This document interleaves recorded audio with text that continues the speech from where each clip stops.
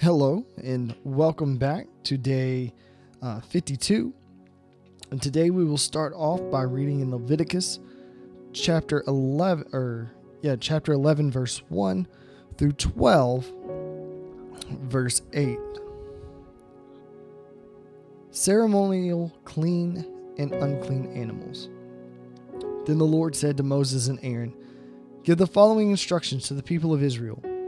Of all the animals, these are the ones you may use for food. You may eat any animal that has completely split hooves and chews the cud. You may not, however, eat the following animals that have split hooves or that chew the cud, but not both. The camel chews the cud, but does not have split hooves, so it is ceremonially unclean for you. The hyrax chews the cud, but does not have split hooves, so it's unclean. The hare chews the cud, but does not have split hooves, so it's unclean. The pig has evenly split hooves, but does not chew the cud, so it's unclean. You may not eat the meat of these animals or touch the carcass. They are ceremonially unclean for you. Of all the marine animals, these are the ones you may use for food. You may eat anything from the water if it has both fins and scales, whether taken from salt water or from streams. But you must never eat animals from the sea or from the river that do not have both fins and scales. They are detestable to you. This applies both to little creatures that live in shallow water and to all creatures that live in deep water. They will always be detestable to you. You must never eat their meat or even touch their dead bodies. Any marine animal that does not have both fins and scales is detestable to you. These are the birds that are detestable to you. You must never eat them: the griffin vulture, the bearded vulture, the black vulture, the kite, falcons of all kinds, ravens of all kinds, the eagle owl, the short-eared owl, the seagull, hawks of all kinds, the little owl, the cormorant, the great owl, the barn owl, the desert owl, the Egyptian vulture, the stork, herons of all kinds, the hoopoe, and the bat. You must not eat winged insects that walk along the ground. They are detestable to you. You may, however, eat winged insects that walk along the ground and have jointed legs so they can jump. The insects you are permitted to eat include all kinds of locusts, bald locusts, crickets, grasshoppers. All other winged insects that walk along the ground are detestable to you. The following creatures will make unceremonially unclean if any of you touch their carcass. You will be defiled until evening. If you pick up their carcass, you must wash your clothes, and you will remain defiled until evening. Any animal that has split hooves that are not evenly divided, or that does not chew the cud, is unclean for you. If you touch the carcass of such an animal, you will be defiled. Of the animals that walk on all fours, those that have paws are unclean. If you touch the carcass of such animal, you will be defiled until evening. If you pick up its carcass, you must wash your clothes, and you will remain defiled until evening. These animals are unclean for you. Of the small animals that scurry along the ground, these are unclean for you: the mole rat, the rat, large lizards of all kind, the gecko, the monitor lizard, the common lizard, the sand lizard, and the chameleon. All these small animals are unclean for you. If any of you touch the dead body of such an animal, you will be defiled until evening. If such an animal dies and falls on something, that object will be unclean. This is true whether the object is made of wood, cloth, leather, or burlap. Whatever its use, you must dip it in water, and it will remain defiled until evening. After that, it will be ceremonially clean and may be used again. If such an animal falls into a clay pot, everything in the pot will be defiled, and the pot must be smashed. If the water from such a container spills on any food, the food will be defiled. And Any beverage in such a container will be defiled. Any object on which the carcass of such an animal falls will be defiled. If it is an oven or hearth, it must be destroyed, for it is defiled, and you must treat it accordingly. However, if the carcass of such an animal falls into a spring or a crevice, the water will still be clean. But anyone who touches the carcass will be defiled. If the carcass falls on seed grain to be planted in the field, the seed will still be considered clean. But if the seed is wet when the carcass falls on it, the seed will be defiled. If an animal you are permitted to eat dies and you touch its carcass, you will be defiled until evening. If you eat any of its meat or carry away its carcass, you must wash your clothes and you will remain defiled until evening. All small animals that scurry along the ground are detestable, and you must never eat them. This includes all the animals that slither along the bellies, as well those with 4 legs and those with many feet. All such animals that scurry along the ground are detestable, and you must never eat them. Do not defile yourselves by touching them. You must not make yourselves ceremonially unclean because of them. For I am the Lord your God. You must consecrate yourselves and be holy, because I am holy. So do not defile yourselves with any of these small animals that scurry along the ground. For I, the Lord, am the one who brought you up from the land of Egypt, that I might be with your God.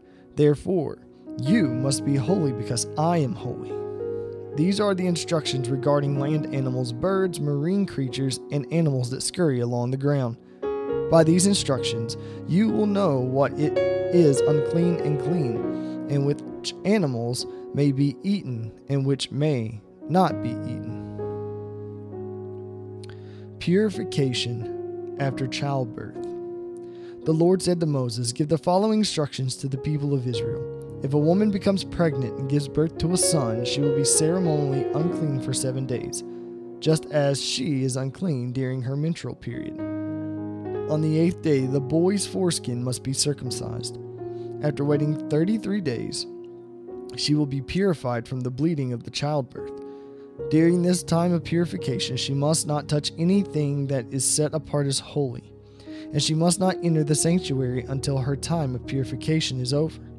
If a woman gives birth to a daughter, she will be ceremonially unclean for 2 weeks, just as she is unclean during her menstrual period.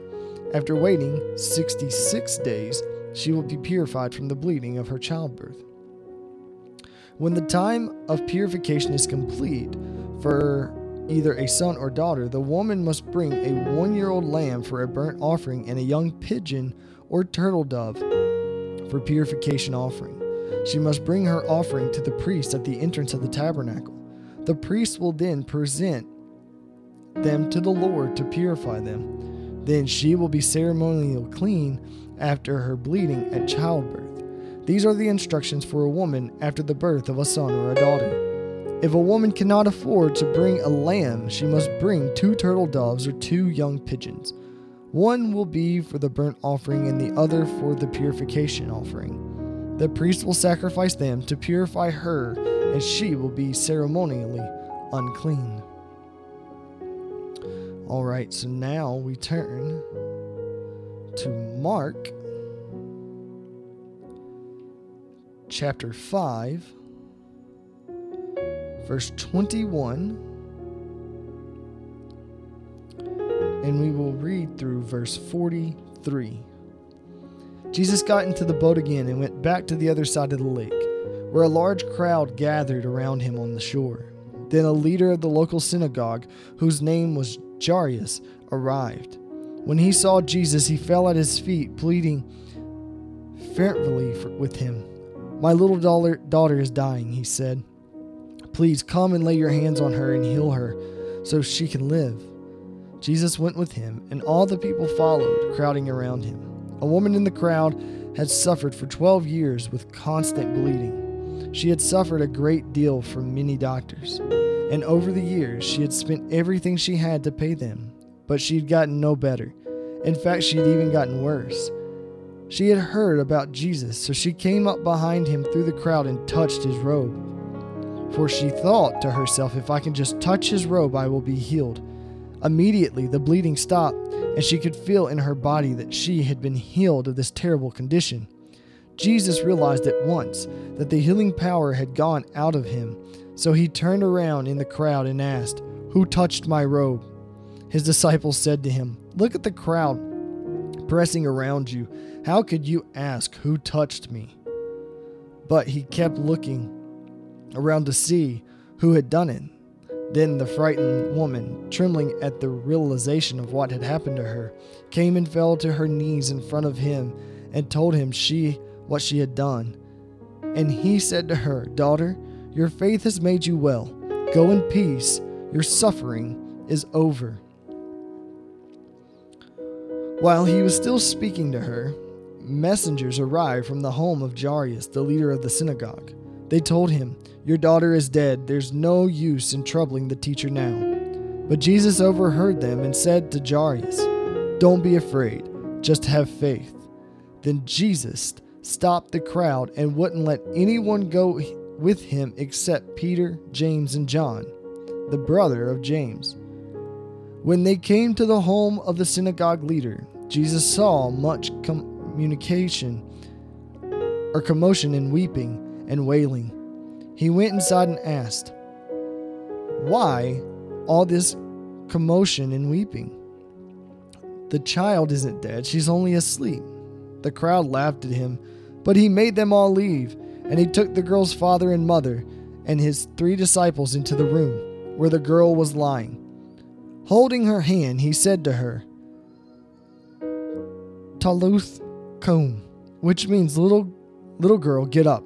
And the girl, who was 12 years old, immediately stood up and walked around. They were overwhelmed and totally amazed. Jesus gave them strict orders not to tell anyone what had happened, and then he told them to give her something to eat. So now we will turn to Psalm 38 and read 1 through 22.